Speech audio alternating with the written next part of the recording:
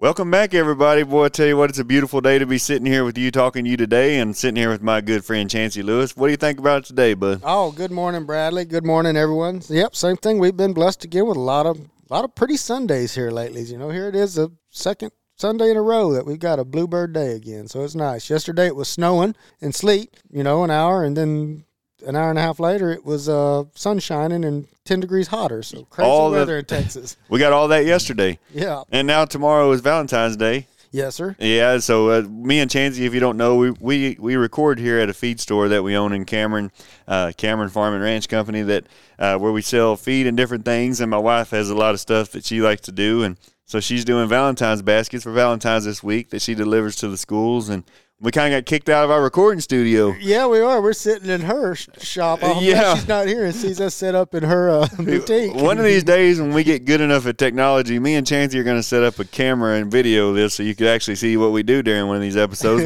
But we got booted out because it looks like Valentine's threw up in there. It's balloons and candy and baskets and all kinds of stuff. And our other little recording studio we go to is full of plants because it was 28 this morning here. Yeah. And we got our first shipment of tomatoes and flowers and all that type of stuff. My favorite time of the year. I love gardening and the plants and all that time of stuff. Just makes you feel like spring is in the air. Oh, yeah, it's here. And, and out there in the woods and pastures, you start paying attention. Look, spring's here. It's coming. There's little spring wildflowers and stuff that's, you're starting to come. I saw some bloodweed, coming up that was only about 2 or 3 inches tall the other day. I bet it liked that 28-degree weather. Yeah, it was down in that bottom, and it may have survived or not. I didn't look at it this morning, but I noticed it just the other day, some little blood or giant ragweed, what some people call it around here. Well, the cold weather is definitely hanging around this year. Yeah. And of course, it's still the 1st of February, so a lot of things are about to start happening in the agriculture world. Here in the next couple weeks, whenever it starts, soil temperatures start to warm up and the earth tilts just a little bit, man, it makes all the world a difference in what's going on and the way you feel and everything else. Sure. Well, I know all them farmers, they're getting really, it's fixing to be planting season. Yes. For corn. People putting planters on and about to start putting it out there and hope a little late freeze don't come and hope for the best with as expensive as everything is this year. There's also the time of the year to be doing different things in the woods, and today we're going to talk to you a little bit more. We left off last week. We talked about 2 of them, I believe. We discussed controlled burning last week and about the importance of that this time of the year. What else did we mention last week, We also talked about disking. We talked about disking and stirring up soil, and it's the time of the year to be doing that. Well, we kind of left off 2 of the little topics of that also is some very important things that you could be doing in the woods right now. Yeah, so like I know that we mentioned last week, shredding, browse surveys, disking, fire, and we went, like Bradley said, we went into detail on the 2 of them, but today we'll spend just a little bit of time going in a little bit more detail, just kind of brush on shredding and browse surveys and why we do those things and what are some of the benefits of them. So I guess, just start with browse surveys. And you hear about browse surveys a lot, particularly if you're a manager, that's gotten interested in like MLDPs or managed land deer permits because browse is really looking from a deer management standpoint. It's really common in South Texas, but they're starting to utilize it a little bit more in the hill country and even in our neck of the woods in the east, But browse surveys is a big deal in South Texas. And it's important for us during wildlife season because it can be a form of census. You can turn that in with one of your 7 management practices in wildlife, is census. And a browse survey can be used as a census if you're not doing a spotlight survey or if you're not counting, winter bird surveys. Or this is a check in the box for that. Or it's check in the box for it, And I actually like browse surveys because I did tons of them when I worked for Parks and Wildlife, but I still utilize them too. And maybe it's just the plant guy in me. But the plants are telling you because the plants are what the critters are eating, and they're telling you. So I'm always looking at plants. And I know very little about this, but talking to Chancey is really quite fascinating. Well, yeah, so basically a browse survey. It's used to help determine deer density and carrying capacity. Now, it's not, an exact science, not written in stone, and there's some bias in it, as far as because, each individual biologist or each individual landowner is counting plants. But it's basically you go out to your property, and you count your first, second, third choice plants. And what you're trying to do is you're going to try to count that current year's growth. And you're going to be doing this in the wintertime. And the reason that we want to do it in the wintertime is because, number one, the wintertime, like I said, from a wildlife standpoint, the woody plants are your backbone of your habitat. They're the meat and potatoes that always has to be there. So give us a few of these, Chancey, the first, second, and third choice plants that you're talking about when you talk about these browse. So first choice plants that I'm always looking at in this neck of the woods is hackberry, cedar elm. Those are first choice. Those are first choice plants. They're going to be the first thing eaten. If it's within a deer's reach in a bottomland, you're going to see some type of pressure on there, unless there's just no deer. Hawthorns, any of your what people call not possum haw. Possum haw's deciduous holly here, but like your hawthorn, your genus Crataeguses, what people call red haws around here. There's several different species. That's a good deer food.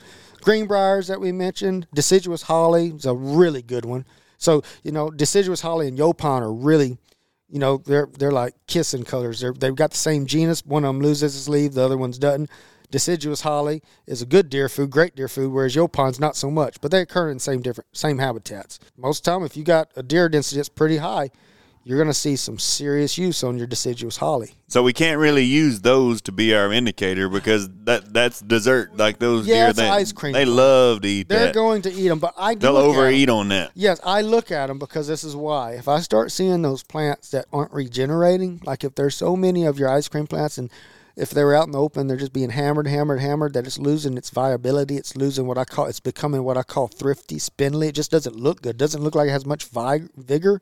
That means that plant is every time, it's energy. It's already tough. So it tries to put on a new growth to take the sun's energy, but then something's biting it off. So then it's got to take energy from its root to try it again. If you can, continue this process on and on and on, that plant will eventually die. So I'm constantly looking at those first choice plants because from a deer standpoint, and my standpoint, you want as many first choice plants as you can out there. So constantly monitor them, constantly look for them, but also be really looking at your second choice plants too. Because once they run out of the first choice, these are going to be the next thing they go to. Yeah, they're going to be going to your second choice plants. And be looking at them because if you start in the wintertime, start seeing 40, 50, 60% use on the current year's growth. And so you can kind of tell if you've paid attention to the way a plant grows. We said they grow from the very tops and the very bottom. So the apical meristem. So like last year, we had such a crazy year. If you planted, a little bush or a little tree, it had 3 growth spurts last year. I planted a little oak last year. It grew in the spring probably 6-7 inches, and then it grew again the next rain in the next month and a half, and it had 3 growth spurts last year. And you can kind of tell by the color of the bark and by the color of the stem that current year. And if that current year is getting bit off, every time, you can tell the difference between what was grown this year and what was grown the previous year, just on the plant. And so that's what you're counting, that current year's growth, because it's telling you how much use is going on right now on your property. We would just go with a tally counter, one of those little clickers, and you walk to each species of plant, and you count 100 stems. And some of them you may not be able to get 100 stems of new. And when I say stems, apical meristems, and we're counting bites. How many bites we're seeing. And this is at a certain height, too. Yeah, within a deer's reach. So you're thinking everything in a deer's world is basically, 36 inches and down. You're counting stuff that's within reach. You're not counting anything up high, and you're not counting third choice stuff like mesquite, and I wouldn't even consider third choice even. They won't hardly browse it, but you're counting that stuff there, and you're counting bites. And that's what you're looking for on that current choice. And that will give you over time, if you plant enough. So you count 100 stems of a first choice, all the first choice you can find. Then you go count 100 stems of your second choice. And then you've got a tally counter. You enter it into a little spreadsheet, and it'll spit it back out at you. It's like, look, you got this much use on your first choice, your second choice. And that kind of gives you an idea. And you use that to also go with your spotlight survey or your stand count surveys or your pellet counts or your online, whatever survey method you're using. It's more data. You're putting more data points there on the board. It's making you have a better idea how to manage your herd. And while you're on the topic of talking about counting bite marks, well, you could tell the deer's bite from other types of animals. Yes. So this is very critical too, y'all, because especially in South Texas, we also have lots of things that are eating the brush down there. Wood rats are eating the brush. Cattle will browse. Cattle, I know. They love that. They'll definitely browse, but their feeding strategy is different. And so a deer does not have a top teeth. They have a hard palate. They have bottom teeth and no top teeth. Well, no top front teeth. They have top teeth in the back, but. And so when a deer bites something, you think deer are very selective. They're not like a cow just reaching in there and grabbing and pulling. They're reaching and grabbing one particular apical meristem, one particular little twig on that woody plant, and they're biting it off. Because they don't have top teeth, they generally will leave like a little tit of bark hanging, like a little tit that sticks off. Whereas a rodent has top teeth, like a wood rat that browses a lot. And, some of the old literature from Dixon and Mammals of Texas, they even considered some types of wood rats that got so abundant in South Texas as a limiting factor to deer herd. Oh, wow, because they're the competition for browse. Yes, and if you've ever seen some of them wood rats down there and some of the mittens they've made and how much browse and how much use they can do, I believe it. But they have top teeth, so they always bite at like a 45-degree angle. You can see a bite on a little twig. It's always at a 45-degree angle, sharp. The rodents? From a rodent, yeah. And even rabbits. If you're out in West Texas or in places of South Texas, rabbits will browse, especially jackrabbits. They have top teeth as well. So they have a different bite. So when we're out there doing those, we're counting those deer bites. And for lack of a better, there's almost always a little tit with it. I think you can Google search, white-tailed deer bite, and there's probably a picture of it that some biologist took for Parks and Wildlife or something and put it up there. But that's what we're going after. So basically, we're counting in the winter, doing those surveys. It goes to our surveys, and it's basically to try to help us manage for drought, like we said. Well, I think that's important to point out, Chancey. When you're counting this, you're counting this for a number of deer that you would want to have under the worst circumstances. In a drought, like whenever conditions are really limited. Yes, because that tells you if you're running a carrying capacity that can handle a drought year, that means when you have a good year, you'll have really good deer. You'll have plenty to eat. Icing on the cake. Yes, and so really we should probably be doing the same thing with people. No, we definitely need to live within our natural resources and our limiting factors. Yes, for sure. Yes. It doesn't seem like we do that enough. Well, wars have been fought over limited resources. Oh, absolutely, and it will again one day. Yeah. That's the first, second, and third choice plants that Chancey talked about. Then we mentioned some third choice. Yeah, in my neck of the woods, third choice plants are something that they're just not going to eat at all. Like in South Texas, it'd be like desert yopon. And here, I know yopon is, for the most part, kind of considered a second choice plant here. But in my book, I kind of lump it with a third choice plant, I don't like seeing much use on yopon. Some other third choice plants out there would be, like older blackjack oak, And like I said, some people there's a kind of some gray area between whereas a second choice end and a third choice begin. Right. But as for the most part, a lot of those plants have lots of resins and tannins, or a lot of your stuff. Not like poison ivy. I mean, deer love poison ivy, but some of those yopon is a good one. Let's say grasses, but they just can't utilize grass or anything like that. Was there a magical number on these counts to where you're like, okay, I got too many deer here, we're going to have to do something? Well, like I said, most of it you start looking at your first choice, and then you start looking at your second choice, because those are your two main ones, Is there like a percentage, though, Chancey? Like, okay, I counted 100 of these. About 40 to 60 stem bites, on a second choice plant. So, like I said, if you're starting seeing, 40 to 60% use going into the fall or early winter on your second choice plants, you probably got too many deer. Yeah, you probably got too many for that habitat anyway. Because if you're seeing 60% use on your second choice, chances are your first choice are little or non-existing, or not doing very well at all, or they're growing in a place that a deer can't reach. So a lot of your first choice, they'll be protected, like where a deer couldn't reach them, or growing as a nursery plant up underneath some shrub. That's kind of the thing to look at. And also hedging, so you can also just tell by the way the plant's growing if it's getting a lot of use. You'll have hedged plants if they just keep getting hammered and hammered and hammered. I mean, I was on a place out in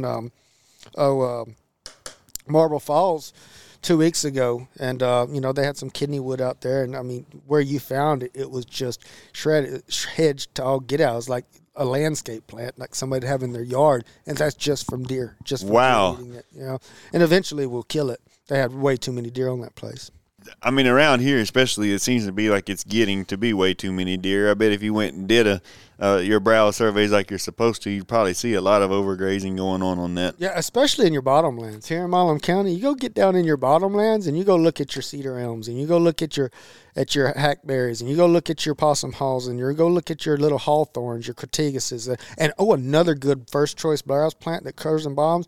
And it's really fun. I like counting it. It's just a good plant. It's rough leaf dogwood. You start looking at those plants in our bottomlands, and it will tell you real fast that you got deer. Even though you're not thinking you're seeing them, your plants aren't lying. They tell the truth. And so it's not a good idea at this point to go out there and supplemental feed, because you're just fueling the problem that you already have by, which is like in cattle, you're like, okay, they don't have enough to eat, I'm going to go feed them. Yeah. Well, in the wildlife world, theoretically it's mismanagement to try to use supplemental feed to increase your carrying capacity beyond the habitat. In our world, we try to manage the habitat, and supplement is what it just is. So generally, if you got too many deer on your place and they're hurting the habitat, that's when harvest probably needs to be increased. Makes sense, my friend. Yep, harvest increasing. So that's why, the state started allowing us to shoot does in Milam County, because, they can sustain a harvest now. Try to keep it within the carrying capacity. And Chancey could help you with any of this kind of stuff, with any of these population counts and surveys and all this type of stuff through his business that he does. So that's a little bit about browse surveys. And now that brings us, I guess, to the other thing you could be doing this time of the year, because you don't want to wait too long to do this one. No. And the other one's shredding. And so basically shredding, I like to use it if burning and grazing is not feasible. A lot of us landowners, we're just not set up to run cattle, or don't have the cross fences, or for whatever reason. Or you have your place in wildlife. Or you have it in wildlife. You just don't want to mess with cattle. Or, or if you're trying to destock, some places, destock for a little while and let their land heal for a while. So that's where you could go and use shredding, And like I said, it's not, in my opinion, as good as grazing, but it's the next best thing, for removing decadent grass, from burning. So, and sometimes conditions won't allow you to burn. No, if you in dry, windy conditions, on the time of the year you need to be doing it. Sure, or your time constraints, whatever reason, sometimes you just can't pull off a burn. It takes a lot of moving parts to make a burn. You got to have help. You have to have people. You have to have equipment. You have to have good neighbors. You got to have good neighbors. You need the humidity at the right. You need the wind speed at the right. You got a lot of different things in moving parts you're trying to think about. And all you need to shred is diesel and a tractor. Yeah. That's all you got to do. Maybe a tube of grease if you're one of those guys. Sure, yeah, definitely need a grease. It makes me think of my brother. I borrowed his shredder one time, and I looked at that dang thing. I was like, I don't think he's ever greased that shredder. That wheel wouldn't even turn. The PTO shaft won't even slide. You got to use a hammer to beat it on. Wouldn't know anything about that, Chancey. No. But basically, so shredding can be done in That's February. a whole nother episode on equipment maintenance. Oh, man, golly. But, it's so critical. Just greasing something every day and just making attention could save you so much headache down the road. Yes, it could. Golly. But a match is a lot easier to maintain than what a shredder is. But again, you got to have all the right conditions for that. Whereas shredding, you could go out there this time of the year and take care of it in a day's time, but you don't want to wait too long. No, and so right now you can shred in February, and I kind of recommend shredding any time from August to February, even in mid-March, depending on what your goals are. But you can shred right now in real decadent stands like February right now, and that promotes forb growth. It'll let sunlight get back down into the ground and increase that soil temperature just a little bit, make some plants germinate, whereas you're just sitting there with decadent grass and not standing, hadn't been stimulated, it's not as productive. So doing it right now, you can also help your bunch grasses, and then you can also stimulate forb growth. Something to mention, this is extremely, extremely important. If you have a property of native grass, particularly a little blue stem, and it has not been what I would say grazed or burned or shredded in a period of years, it's just been sitting there kind of decadent, starting to look thrifty, be very careful shredding it. You can kill little blue stem by shredding it too low, particularly any of these. So a lot of these bunch grasses, they don't like to be grazed too low or shred too low, but it's one of those things that you can kind of train them to. Compared to a Bermuda grass. Yeah, like so, native range, I always say take half, leave half, and theoretically by taking half, that means you only let the cattle graze 25% of it, because the other 25% is going to get trampled or urined on or pooped on or whatever. That's 50%, then leave 50%. That's kind of the general rule, that range managers try to follow. But it's even important this time of the year when it's dormant. I asked a range specialist at one time, I was like, because when you burn it, you take it all the way down. Very true. What's the difference? And their answer was, yes, it is. But I could possibly argue that maybe a little bit, and I may be wrong, I could see arguing because, like, well, what's the difference between burning it right now? Because if you burn it right now, it burns it right to the ground. Yeah, you don't leave much. You don't leave 50% of it at that point. No. So, but I think, from a habitat standpoint, because you want to, even if you burn, you don't want to. This isn't necessarily for plant health. Probably the 50% is more for what you're leaving for the wildlife. Yes, and for your cattle too, because even guys that are grazing their native range, that native range is a renewable resource. And those cattle guys, they know if they destroy the resource, they're not going to be able to continue running cattle on it, without having to put in major inputs in it. It's always good to, if you're going to shred a decadent little blue stem that has not been burned or grazed for a long time, be very careful. Do not shred it the first year and destroy the integrity of the bunch because, like I said, if you don't kill it, you'll set it back tremendously. So for a lot of our little blue stem, that's probably around 8 inches. So don't shred it any lower than that, especially if it hasn't been disturbed. Now, the next year, you could probably get by shredding a little bit lower. I wonder if that depends on the time of the year, too. Like, for instance, if you shred it lower in the middle of the winter, like a month ago, and then we get all this ice and stuff on top of it without that extra mass, that extra biomass there to protect it. I bet you that probably could cause an issue, too, with removing too much at the wrong time. It probably does, because most of the shredding, I know this firsthand because I've done it. When I was young, I'd go shred, and you always hear, but I'm like, whoa, shredded that way too low, because the next year you look back, it's looking terrible, real thrifty. And that was an area that hadn't been grazed or burned or shredded, I went in there real green thing. Oh, I'm going to change the world, make this great. And, it made it better, but also hurt some stuff too. So you live and you learn. And you need to get this done before fawning season. Yes, fawning nesting. You don't want to be shredding so right now, February, good, but you don't want to be shredding during fawning nesting season. So that's summertime, spring, up until about August. Come August, you can start shredding. I like to shred twice a year. I try to shred in August, get everything moved, decadent, let your fall rains come. You have good fall wildflowers. Same thing this time of year. Shred now, get it going. And I've even shredded in places of my little blue stem where I had a bunch of ryegrass coming up or cool season stuff. You can even shred on into March, specific areas, and you're not going to hurt your bunch grasses, but you need to be careful because you may start getting into your nesting season, stuff like that. So.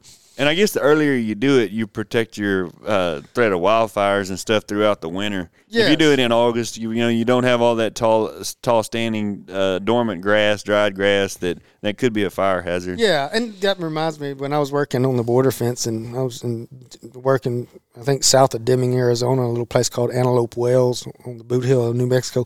There was a ranch I always drove by, and I wish I'd have stopped and taken a picture of. They had a big old sign out there, and it was all BLM, just properly grazed desert grasslands, and they had a sign out there that said grazing prevents blazing, and it's so absolutely true. Sure it is. And if you're not going to graze it, you got to do something with it. Sure, yeah, because eventually the decadent grass is not good for anything, wildlife or even the plant itself. So those grasslands needed some type of disturbance. Yes. And same with our post oak savanna, it needed some type of disturbance, and blackland prairie. So when we're trying to get that system, we need to be thinking about grazing, shredding, fire, those things, disking, using them as a tool. And so you want to do it before the fawning period because the deer will lay their babies inside of all this cover and stuff. And if you go way too long, I think I told a story before where we had all the deer laying out there and you can't see them. If they're out there in this thick, dormant, just overburden of dead blue stem and I mean even like things like Johnson grass and that type of stuff, you're not going to see them in there. If you go to shredding too late, they're not going to get up and run when you get close to them with a tractor. You're going to run smooth over them. Yeah, especially if they're young, like young, so definitely don't be shredding them. I mean, sometimes you have to around your houses or fire breaks, but from a wildlife management standpoint, try to shred between August and, say, March. And it makes a good mulch on the ground, too. Mm-hmm. Sure. A good compost, a good mulch for cover. And me and Chancey were actually talking about that earlier, about probably being one of the main reasons we don't see turkeys around here is because of the fact that you don't see a whole lot of these grass types like what Chancey's talking about with the... No, in my opinion. While we're talking about the fawning and nesting period, I guess is what we're talking about more. Yes, and so like I said, a fawn, a white-tailed deer, isn't near as picky as a mother hen, quail, or turkey, and because the mother fawn, I mean, it doesn't matter. She could lay her babies in a solid hay grazer field, sorghum, alum, or Johnson grass, they'll be fine. Or, it's not what they prefer, They got long legs. They could walk over the top of taller grasses. Yeah. But as me, like when I look across this county, Milam County, we got woodland, we got bottomland. Theoretically, we ought to have some turkeys, we ought to have some quail. But what we don't have is brooding cover. I think the number one limiting factor, and this is just my opinion, for quail and turkey is brooding and nesting cover. And brooding cover for turkey, when I say brooding cover, this is where the mother hen has hatched her babies and she's got baby poults following her around, and they're eating insects and spiders. But they also need to be protected from predators and aerial predators. And so brooding cover is areas of small openings, near wooded areas, near roosts, that have native grasses that were used to nest in, all those native grasses, and it has wildflowers and weeds, and there's spots of bare ground and spots of thick and spots where, but it's generally on about 3 foot tall where the mother hen can also see over it. And when you just take Milam County or most of East Texas or the East or Post-Oak, Savannah in general, and you just drive across Milam County and you can count on one hand how many brooding cover areas you see. It's either row crops or it's improved pastures. Those areas that were once or pretty thick brush, are thick, enormously thick brush. Yo Pond thickets are just as bad as an improved pasture. Pretty much from a quail trying to nest standpoint, or a turkey trying to nest or brood her young in as well. So it's either like been overused or underused or something in between. And in my opinion, that same holds true for quail, the conversion of these native little microsites and native grasslands, and native range. Back in the 40s and 50s, everybody had native land, and they grazed it, and they farmed it in little farms and stuff. And there was a lot more quail and turkeys back then. Well, there's a lot of people who are starting to convert their property to wildlife management. Yes, and they're trying to get quail started. And so all this shredding, this burning, this disking is very important if you're going to try to get quail going. Sure, and especially if you've got those improved pastures, and I'm not knocking improved pastures because I like to eat beef too, and I support our beef producers, 100%. But from a landowner wildlife type goal, if you got an area that's mostly improved pasture, you might want to consider killing that improved pasture and planting some native grasses in there, some native wildflowers and forbs, if that's your goal, or if your goal is to do both, maybe plant, leaf corridors. There's ways to manipulate to where you can do both, and rather than just having a monoculture of nothing out there that doesn't provide nesting cover, fawning cover, brooding cover, loafing cover, any of that stuff. Well, especially in a hayfield. Yes. I'm really impressed with what I see out of native grass hays as compared to coastal hay, as far as the nutrients, as far as the tonnage. They don't need the inputs. They do better in dry weather due to a better root system. Yes. You see, they're more adapted. They're native. They grew up here. So they know what to do in all situations. Yeah. So hay meadows are a real good place if you're starting to think about something. Absolutely. What would be one of the best species for that? For if you were looking for something for tonnage for hay, upland species in uplands, Indian grass, little blue stem, switchgrass. I know little blue stem does wonderful. It does well, and it can be hard to establish, and that's one of the problems, I guess, where so many of our producers, have gone to improve pasture, because the problem is with natives, you can't run the same amount of cattle per head. Well, I'm talking in hay meadows, Oh, yeah, just tonnage, grazing is a different thing. Yeah, I tell you what, let's just do a whole episode on that one day. Let's do that. Because I'm really interested in converting some of these coastal Bermuda pastures that we have back to native grasses. Because from what I've been seeing lately, and the more I talk to people, there's a lot of value in that. It is, and it also helps with the water, the water table and infiltration. The root system on native grasses is much, much more. So it's its own topic. It's important. Well, but answer it. So in the bottomland, eastern gamma grass or something like that. It depends on what soil type too. You can't really just blanket it with one species. No, that's for sure. No, but one downfall, and I'm hoping we're getting better, is a lot of these native grasses are expensive to plant. You have to have specialized and tough to get equipment. established. It takes years. You're not going to see results overnight, and that's so much of a problem with just human nature. We want to see things yesterday. It's just like deer. I want big deer yesterday, or I want native grass now. I want quail, but it's a process. And Rome wasn't built overnight, and so, brush management, native grass management, all that stuff. It's a process, not a project. It's not something that can be started today and abandoned tomorrow. Right. But it gives you something to do, though, and keeps you from getting bored. Yeah, absolutely. And if you own land, that's always going to be the case. So it sure is. So once again, Chancey, what are those 4 things that we can be doing in the woods right now?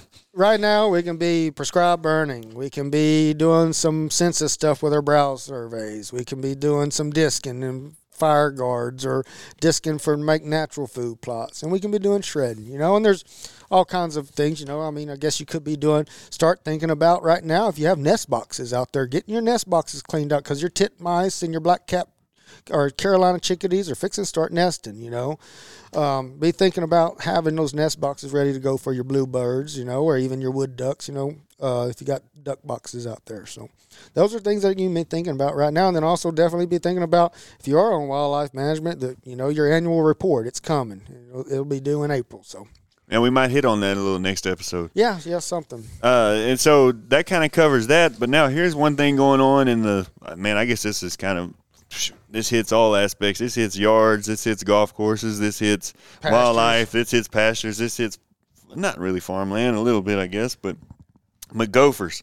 Gophers, yes. Gophers and moles. In the sandy land, they're a real problem. They really are. In Milam County, and I'm not saying that it doesn't happen. There's 2 words I learned never to say, and I just said one of them. And when it comes to wildlife and biology, you never say never, and you never say always. They just won't fit. No, it sometimes depends. So, but in general, we don't have gophers and moles in the blackland vertisols. I never saw any in Uralton or Mullrock growing up. They'd be pretty exhausted from trying to dig a burrow in that. Yeah, just think about where we get the dry cracks.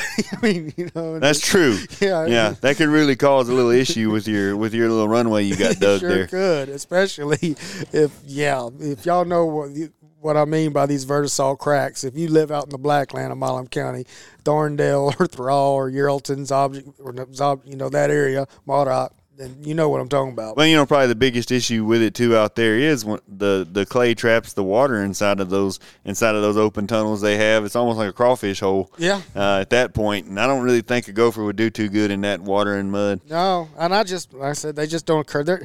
They're a burrowing species, so they need like your mollisols. Those type soils are either your sandy loam, sandy silts. To dig and burrow, something that maintains movement. Year round. And having cattle in the sand before. We really used to cuss gophers. They're bad. They're huge. They seem to be a huge problem out there. They make these mounds everywhere.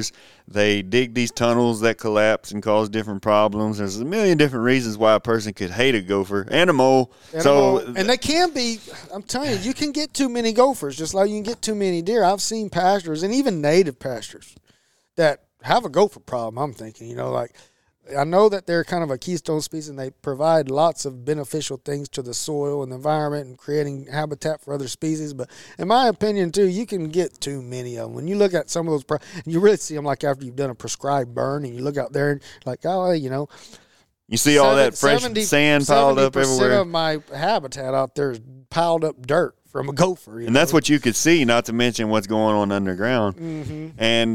And so you mentioned these gophers, but moles are equally bad. Yes, and we need to discuss moles and gophers right quick because I think there's a lot of confusion on. So basically, I'm not gonna lie, I was very confused on the two until I got to talking to Chancey about it. They're really quite different species. Oh, but they're different orders. They're as different as a primate from a rodent. They're in complete different order. Only thing they have in common really is that they dig a hole. Kind in of the the biology of the species. So a mole, we have the eastern mole in Texas, and then we have like several species depending on which mammalogist geneticist you talk to. And we have both of them in Central Texas.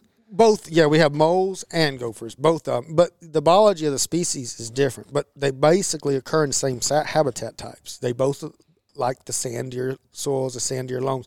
But they have different. Number one, I said they're a different order. The mole is its own order. It's Insectivora, whereas gophers a rodent. It's order Rodentia.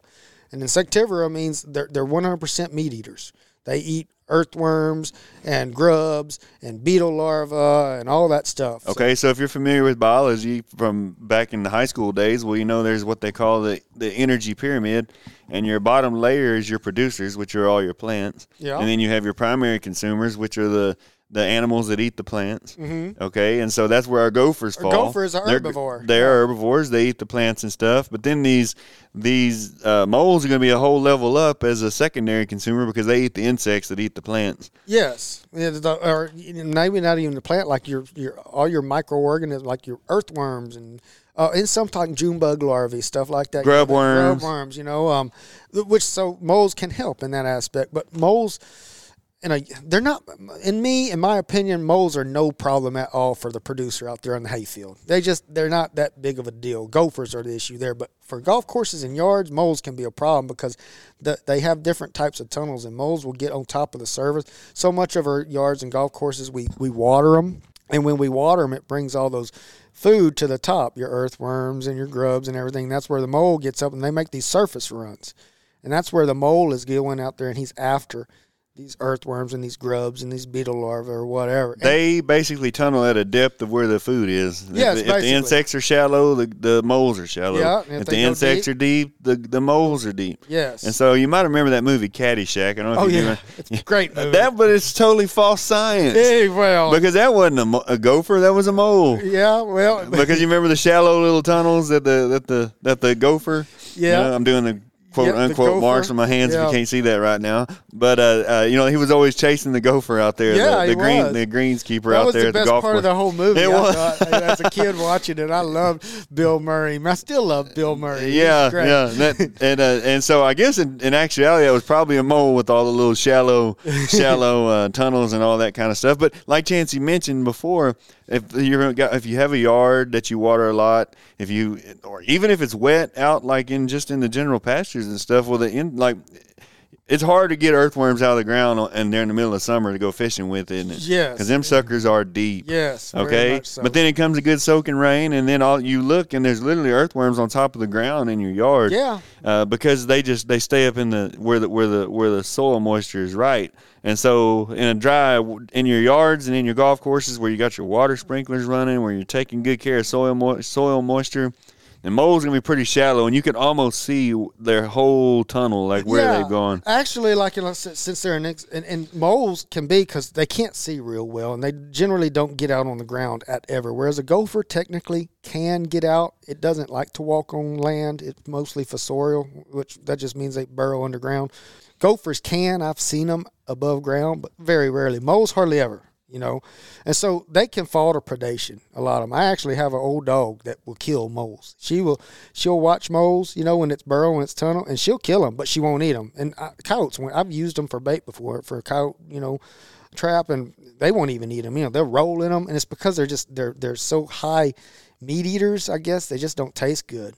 I know birds of prey will eat them. They found, mole and shrew skulls and like the pellets from owls and stuff, but I know most predators, like badgers don't eat moles really, but they do love gophers. They go after gophers big time. It's kind of back to the biology part of that with the producers, primary, secondary, tertiary consumers. We talked earlier about all the energy on Earth coming from the sun. Mm-hmm. And as you go up that pyramid from the producers to the tertiary consumers, sure, you lose energy at each of those levels. I wish I could remember the percentage of energy that's passed on from level to level to level. But if you think about it, and this is kind of odd to think about, but that gopher being a primary consumer has more energy. That there's more of them. There's more energy available for them to survive as compared to the moles. Yeah, and they taste better too because that same dog, like I trap gophers in my yard, and when I trap one, I gotta stake my trap down, or she'll hear him. She'll go grab the trap, and gopher. And if I trap one, and I can throw that gopher to her, and she gobbles it right up. She loves it, She loves to eat it. But so I say you better stake it down because I've gone out there before, and I know I got a gopher, but I can't find my trap because the dog's done ate the gopher. And eventually, when I'm mowing the grass, I'll hit it with a lawnmower. My little trap go flying or something. But and we're going to talk about those methods of gopher and mole control here in a minute. But most of the gophers that we have in our area are called Central Texas pocket gophers. Yes, so they're pocket gophers, and like I said, depending on who you talk to, there's anywhere from 3 to probably 7 species, especially now with DNA or everything. But in general, they kind of like in our area, and so we have. If you live in gopher country, you probably have moles too. But now that we're on gophers, for the most part, we've got 2 of them that could occur here, what they call the Atwater pocket gopher and the Baird's pocket gopher. And probably there can be geographically isolated, like a boundary is a river, something like the Brazos River. If you think about it, Brazos River is a pretty big barrier. That would be pretty tough for a gopher to burrow through. So I think, but some of the mammalogists, that's how they try to draw boundaries. But so we do have they're pocket gophers, and they're really neat. So they have pockets on each side of their cheeks, and they're fur-lined pockets, which if you're familiar with any type of mammalogy, we also have pocket mice too, like kangaroo rats, and which are just, I don't know, they're little critters that go out there and they harvest stuff, and they stick it in their little pouches inside their cheeks, and then they can take it back and store it in underground chambers. So that's a lot of times what these... Almost like a squirrel. Yeah, almost like a squirrel, but they're stored in their pocket, like chipmunks and stuff can store it in their cheeks. But these have, if you trap one, you look at them, these pockets are on the outsides of their cheeks. It's not on the inside. Isn't that neat? They're on the outside, and they're fur-lined, and they'll shove them full of food and take them back and store them in their chambers. And in one way, that's a benefit of a gopher, because they disperse seeds and things this way, different roots that they take them and bury them, and then they catch root there. Yeah. And actually, a gopher is actually considered a keystone species in many ways. Yes, it really is. I mean, when you think about water filtration too, for us producers out there in gopher country, you've seen on really, really heavy rains how those water will follow those gopher runs, and then go blowing out and deposit in, almost like a pipe. Really, and then like sometimes it'll surface and just shoot up all kinds of sediment, in a whole different spot of the pasture. So it's actually almost like a little stream, Never thought about it that way. Mm-hmm. And so they're beneficial in that way, but also there's a lot of other wildlife that uses their little tunnels and their burrows for cover, like different frogs and different snakes. Yeah, certain snakes, will use their burrows and hunt gophers, and then, like in the pine snake, in Louisiana, and gopher snake in West Texas and South Texas, and also the glossy snake, that will burrow, and, they're going in gopher burrows, but also mole tunnels and mole runs. So, they provide an important function out there in the system. And, I even read somewheres where one gopher can move 2.5 tons of dirt in a year. Oh, I believe that. And they take one gopher can occupy an acre of ground. Yeah, and they're very territorial. Which an acre is about the size of a football, inbounds of a football field, roughly about how big an acre is. Yeah. So, I mean, if you think about it, you'll see a mound, and gophers travel in mounds. When they're farming a new tunnel system, they got to do something with that dirt. So they're moving that dirt, trying to create a tunnel. Well, they got to do something with it, so they bring it to the top. And so that's where you're seeing the mounds. They're trying to, and most of the time those mounds are in a line. They are. And you can see, but then, they'll stop. But that's only one gopher. Gophers are super duper territorial, and their home ranges don't overlap until breeding season, which is coming up about right now. Generally, you can look out there and, believe it or not, have an acre or 2 or 3 acres, and you may be only dealing with 2 or 3 gophers. So that's something on a smaller scale. You could deal with that animal by trapping, using traps to get them. But you start getting on a pasture level where you got 600-acre hay fields, then you got that's a lot of traps to go out there. And depending on how much use you got, you can tell how many gophers or how bad your problem is just on how many mounds you've got. Absolutely. And so we talked about the good things that gophers are for, with creating all these different things for other wildlife, and and soil drain or water drainage through soil, food source for a lot of different predators. Mm-hmm. But the bad things can really outweigh the good things in a yard, from a lawn standpoint, from a golf course standpoint, from a pasture, from a hayfield standpoint. You try to mow over a gopher mound. Oh my goodness! And not only that, they burrow underneath driveways or something, or a gravel road, or your gravel driveway. So those burrows are generally about 8 inches deep. And then if you get a heavy rain, it'll collapse on you. Now you got a trench in your driveway. Or if you got them real bad, they'll burrow under sidewalks and stuff and screw up the foundation of your house. Yeah, I mean, they can. Same with armadillo, burrowing up underneath, and then it rains, and so they have a place in nature, but that necessarily isn't in our yard. And one of the biggest disadvantages of a gopher, not necessarily so much for a mole. Again, you don't hardly see moles too much unless it's in your yard and you've got the right amount of moisture and they're burrowing shallow. But the gophers like to eat. They eat plants. So they eat roots and all different types of things. They really really harmful to things like Gardens. your grass, your garden, trees. Yeah, I planted some trees the other day. Very proud. Been watching them. Had deer proof around them. Been babying them, and went out there. This was back in the fall. Went out there, and overnight that tree turned brown. I was like, what? No. I know I've been taking care. I've been a tree. I've been babying, and went out there and just picked it up. A gopher had bit it off underneath the ground at the root level. It's not coming back. Golly. Yeah. And so you don't think about the gophers being bad in that way, because you think of so much as, like you said, the mounds being a problem, messing up hay equipment, making pastures rougher, destroying grasses in a pasture. But then also you got the whole issue with the trees and different things like that. Yeah, your little young ones, especially if you got a garden and a gopher in it, they can just wreak you all kinds of havoc. Do we know how many babies they could have a year, Chancey? They can have up to 6, but generally it's 2 to 3 is what they'll raise, a female. And they pretty much have, breeding season is about right now. Very territorial. And a gopher only lives a year or two. Very short lifespan. A year or two they can live, I'm sure, depending on mostly because of predation, probably. Predation gets them. Because, like I said, they will get out and about every now and then. And some, like if you've ever had like I said, some cats, house cats. I'm not advocating house cats by any means. I can't. Don't even get me on house cats. But anyway, I've seen cats catch them before, and I know like hawks and stuff could probably get them as well. And like I said, badgers and coyotes dig them up. Snakes get them, all kinds of stuff. So they're a food source. Whereas a mole, on the other hand, not much eats it.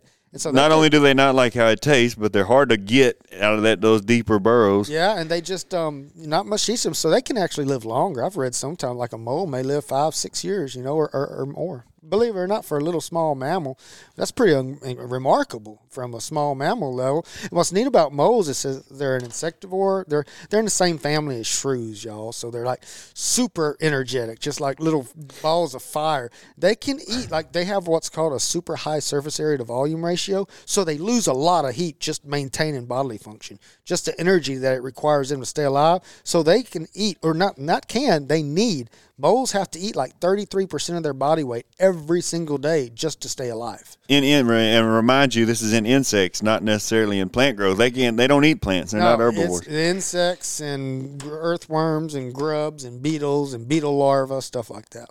So from a grub standpoint, moles can be good, but the problem is the damage that they can do, So they make specific traps to target moles versus traps to target gophers in your yard. Yeah, so it's easy to know. So I'm sure there's an economic threshold here, like there is with flies on cattle, like there is with anything else.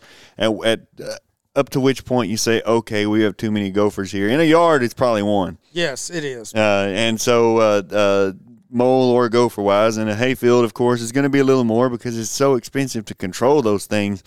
Being as though a 5-gallon bucket of gopher poison now will run you like almost $200. Yeah, and just diesel right now and time and the equipment it takes to do it. So there's an economic threshold there. So don't go thinking that like all cattle ranchers are just going to go out there and destroy the gopher population for fun, because that doesn't happen. You wait till you get to an economic threshold, like, okay, you're losing money. They're costing you. This is getting bad. We're going to have to try to knock out X number of gophers. We're going to have to try to do something to get rid of some of them. And so mole and gopher damage, although you don't see a lot of mole damage, they can cause problems, especially on golf courses and yards. But there's two very different ways of controlling the two, simply because of the biology of the two different animals. Yeah, so, in general, poisons don't work on moles. Because most of the poisons are a grain that's coated in strychnine. Yeah, or another poison out there like Milo. I think there's, they'll like if you go buy gopher bait, or something like that. And there's a lot of stuff out there that I hear mole away or this away. But in general, if you got a mole problem, you probably got to trap him, because there's not a poison that I know of. And then maybe they make a poison, but the biology of the species tells me that no, a poison doesn't work on them unless that poison is going to be taken up by the insect population. If that was the case, that'd be terrible. That would be really bad. So you can't have that. You can't have poisons moving up trophic levels. So I think that's what happened with diazinon. It was an insecticide that I think got carried up the levels through ducks and that type of thing, which you can't hardly get diazinon anymore. No, you can't. But so like Chancey said, most of these commercial gopher poisons are a grain that's coated with strychnine. There's another cheaper alternative out there. I think strychnine is still the number one used control method for gophers. But here with a mole, you have something that doesn't even eat grain. Yes. And so you're kind of wasting your money if what you have is a mole problem compared to a gopher problem. Mm-hmm. And which, like Chancey said, usually you could tell the difference due to the difference in tunneling. The tunneling, and they don't go. Moles will mound, like they've got to do something with. Like I said, they got two different types of tunnels. One's that real deep tunnel, where they're just like a gopher. They have to bring that to the top, but once they have it established, moles generally don't mound nothing near as much as gophers. Like I can tell you, and I've trapped gophers and moles for years, but I can count on one hand how many times I've seen mole mounds. But I see 90% of the damage you see from a mole is going to be the above ground surface tunnels. The tunnels, and generally they'll follow a sidewalk. So like when you're trying to find them, especially like if they've gone down, because it seems like you're kind of like hog trapping. You see the damage, then you go out there try to trap them where the mole's already moved on. So but a lot of times they have what I call main runs that they use all the time. That's like and they branch off of this. Yeah, their interstate highways is what they use all the time, and that's usually like a fence row or a sidewalk, something like that. That's a main tunnel. It's usually a little deeper. It's not a raised elevated run. Whereas the raised elevated runs, what you're seeing is causing the damage. You can trap them in that. But those are like what I call little lateral runs. They don't use them near as often, except when the food source is there. So target those areas. They make several different kinds of mole traps. The ones that I like the best are, number one, the Victor out-of-sight mole trap. I think that's the best mole trap out there. Steve Albano out of California makes a couple. He has a business called Trapline Products, I think, and he makes mole and gopher traps. I don't use his mole traps as much. I have some, but I love his gopher traps. To me, that's the best gopher trap out there. And I'm not trying to market anybody at all, but I mean, it's just what I use in my opinion. Well, we might one day make a video of how to go out there and to set these traps and do this different thing. Yeah, because you need a probe, especially for gophers. So you've got that mound. So say you've got this mound. Well, there's a tunnel in between those mounds. So what I always do is I have me like a 14-inch real skinny old Phillips screwdriver. Well, I go out there and I start probing in the ground until I find that tunnel, because you can feel it, the ground gives. When you push that probe down in between those two mounds, you just start pushing. Eventually, you'll hit that tunnel. And most of the time, they're about 8 inches deep, 6 inches. Sometimes they can be shallow, but generally they're in that 8-inch range. And this is for moles or gophers? No, this is for gophers. Okay. Moles be too deep, you ain't never going to find it. Well, you can, but sometimes you got to go really deep. But most time on the moles, you catch them on surface runs, especially the little highway surface runs that aren't as shallow but aren't that deep, So, but for gophers specifically, and then once you find that tunnel, take a shovel, dig it out, and then you'll find that tunnel and you clean out both sides and you set 2 traps. You need 2 traps because you don't know which way it's coming from. Because like I said, it's just one gopher except during breeding season. They're highly territorial. Set your 2 traps in there, bed it really, really, really good. The key is to have it bedded. So you push that trap inside that tunnel, and then that way that gopher, and then you cover it up so it's completely dark. He don't know. So after you dig this hole, you need to put like a piece of cardboard, a piece of wood. Yeah. You don't push the dirt back in the hole. No, I don't. I leave it open, in there, but I cover it, and then I put all the dirt that I dug from the hole up on top of that, and don't let any light in. And that gopher's going to know something's up. Some people even take peanut butter and just put a slab of peanut butter on the hole inside. And I don't know. I don't do that too much. But some people think it makes them, hey, what's that smell? I'm going to stop pushing all that dirt. And one of the reasons that I like that albino trap is because a lot of the little Victor gopher traps, and like I said, I'm not trying to knock and promote anything. But I'm just telling you what I've observed. They have the paddle, the trigger on that trap is solid. So if that gopher, if he's pushing dirt, a lot of times he's pushing that dirt. And if that trigger trap is solid, that dirt is hitting that pan, and it's setting the trap off before the gopher gets inside the trap. Oh, does that make sense? Yes. Whereas the Trapline product trap, it's got the trigger, which is the same. It functions the same way, but it's hollow. Like it's only got the perimeter. It's only metal. It's not a solid wall like a solid pan. So the gopher can technically be pushing dirt, and when it gets there, that dirt will technically push through there a little bit, and then let him get there and come in contact with the trigger and set the trap off. And while you're on the topic of traps, gopher and mole traps are very different. Yes, very different because of the biology of the species. And so my favorite mole trap is probably the Victor out-of-sight trap. But they also make the little spike traps, which work real good for the tunnels. And like I said, there's a trap line trap, too, that works really good, too. The problem that I have with the trap line trap is really good sugar sand soils, which we have a lot of. It's harder to me to function. That's where an out-of-sight trap, which is Victor makes a big, and y'all have seen them. They're the ones like that have teeth, You basically, the mole makes its tunnel, and you dig out a spot on there. And what I like to do is dig that spot out in that tunnel where he's got, because that mole's going to use it, especially if you find the main one like next to a sidewalk. Dig a little spot out that's just big enough for that out-of-sight trap. And make you some cuts in it for the jaws of that trap. Set it in there. Get it all going. Then do a dummy test. So sometimes there's roots and rocks and stuff there. You want to make sure those get out of the way so it doesn't interfere with your trap. Then once you have that all done, you build like a little bridge of dirt in the middle of that tunnel. And then you set your trap down in there and let the trigger hit the top of that bridge of dirt. So when the mole's coming through there, he hits that little pile of dirt, and, that's no problem. He's used to digging around rocks and roots and everything. Well, he'll start pushing that dirt out of the way, and when he's doing it, a lot of times he's pushing up. And when he starts pushing up, he pushes up, and he sets that trigger off, and that gets him. So moles, about the only way the only way you're going to catch a mole is with a trap. There's not really too many other ways or they make these different. I think they make these different like almost like smoke bombs, like these gases you could put down into a tunnel system. Tunnel system where into their holes or tunnel systems or burrows, where, like, for instance, I think we have one at the store. It's called the Giant Destroyer. It's called a super gasser, and its active ingredients are sodium nitrate, sulfur, and charcoal. And I guess you light this and you put it down in the burrow, and it just basically fumigates a burrow, I guess, is one way besides the fact that you could do as Chancey says and trap them. I guess that's one other way. Yeah, because I don't know, and I know they make repellents and poisons, so-called poisons for moles, but I just, I don't think they work very efficiently.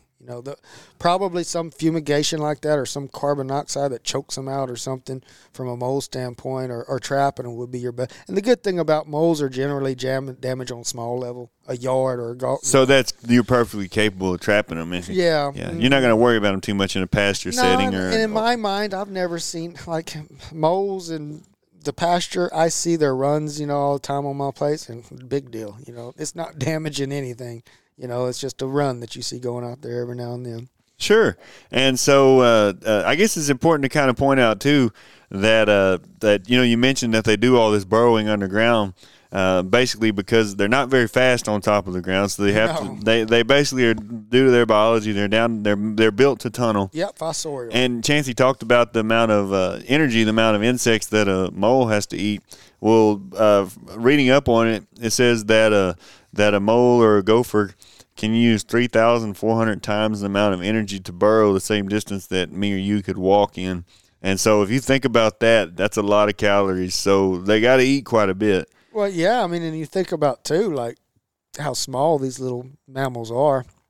And that's a lot of dirt to push. You look at some of those lines of mounds, and you just think about an animal the size of a gopher that's occupy a space the size of a football field. It's pretty big. Absolutely. And so we have the traps and we have the different fumigants that you could use for the mole. Now gophers, on the other hand, are a little easier to control, being the fact that they'll eat plants and seeds and that type of different thing. Like we said, they make different gopher poisons that have strychnine on it, which is the chemical that it's coated with. And so they make different ways that you can control these gophers with that. They make a little probe that if it's a yard setting or something like that, you can buy the poison in pretty small amounts, and you stick these things basically through, like Chancey discussed earlier, like he mentioned with the screwdriver about stabbing it through. You get these poison probes, I guess is what I would call it. You stick it down until you feel that it's inside of a burrow, and you funnel a little bit of the poison down in there, and it's a grain. And the gophers come through there, they round it up and eat it, and that controls them. And if it's in a pasture standpoint or in a hayfield, they make the gopher machine. The gopher machines, plow. They go on the 3-point of a tractor, and you buy that poison by the 5-gallon bucket. You pour it in there. It's already geared with a ratio of putting out the right amounts. And so I think you're supposed to mainly cover your perimeters. Yeah, you go around all your perimeter. It depends on how many, but go around the perimeter, at least once, sometimes twice. Yes, for sure. And around different spots of brush, You go around the edges of that. And then after that, you just go through and you strip it in. And about 25 to 30 feet apart. Mm-hmm. It depends on how I think my Gopher plow, is set to where if you go 25 feet apart, it puts out about 2 pounds per acre. But that's with one little hole. You can adjust it by pull out the little rotor and turn it around to make it double that amount, so 4 pounds per acre. But about 25 to 30 pounds is what most people. 25 to 30 feet is what most people is how much they separate the plows. Roughly. It doesn't have to be an exact science. And that gives you about 2 pounds per acre of poison out there. Yeah. And it's underground, y'all, so, the poison's not sitting there on the ground, because that's something to be aware about. It's milo, so you don't want to spill this on top of the ground, because birds will eat milo, chickens will eat milo, and this is laced with strychnine. So it's something that goes underneath the ground. And so the only thing that can get it is a Gopher. The way this equipment works is it's got a big, not a big, but on the bottom of the plow, it's got like a furrow builder. A furrow builder, and what it does, it makes an artificial gopher hole. Yes, gopher burrow is what it does, and so it makes an artificial burrow, and it drops these seeds almost like a planter. Yep. Into this burrow, and the gophers come through, they burrow through, and they pick these seeds up, and of course it gets them. Yes. But that's easy way to do it. Like Chancey said, 2-3 pounds to the acre. Doesn't take a lot to do it. And now, if you're going to control these things, now's the time of the year to be doing it. Sure. Because they're about to start breeding. Mm-hmm. And they're about to start breeding, so they're going to get more active males and females. Well, you're going to get more of them in a few months too. Once they've had babies. You want you want the female gophers to get poisoned before they have babies. From a hay pasture standpoint.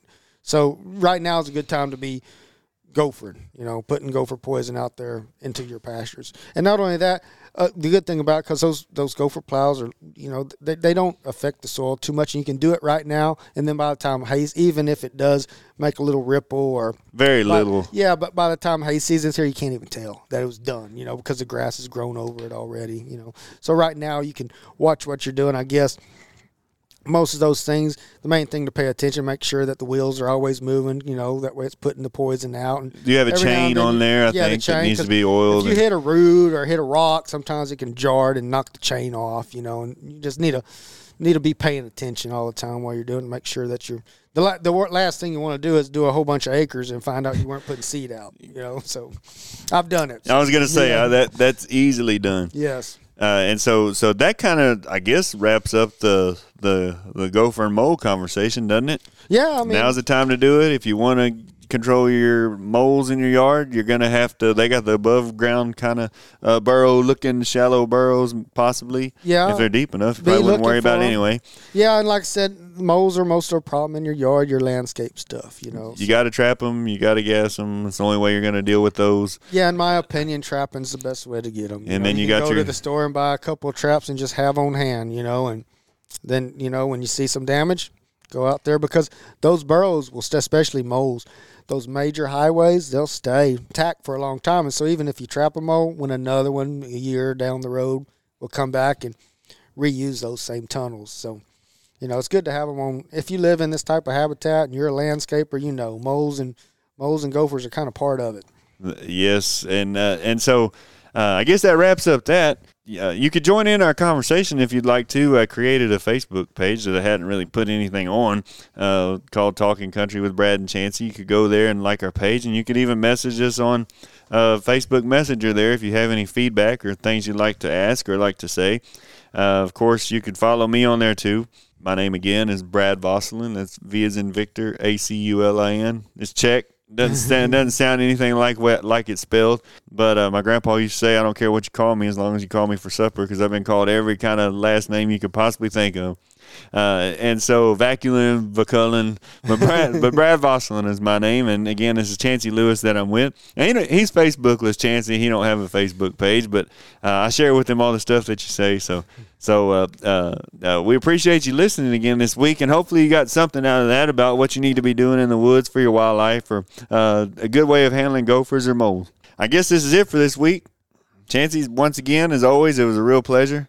We hit over, I want to say, I thought I looked this morning, had over 1,100 downloads. Wow, that's great. Yeah, it's, from from our first six episodes, I think it was, or 7 now. This makes episode 8 already, and it's always enjoyable to be here with all you guys, and thank you for listening. And to some of you people across the nation who listen and listen loyally, there's a little map that tells us where people are listening at different parts of the world, basically. But it's kind of neat that we have listeners up in Michigan, we have listeners in Illinois, pretty much every state there's at least 1 or 2 people or some people who are listening. And so it's kind of interesting to see that. And so to you people, we say thank you for listening, and feel free to contact us on Facebook and let us know what you think, and we appreciate you listening. But I hope you guys have a good week, and I guess that this is signing off for this week, and I hope y'all have a good one, and I guess we'll talk to you next week. Sure enough. Enjoyed it, Bradley. All y'all out there, take care and have a wonderful week. Talk to you later.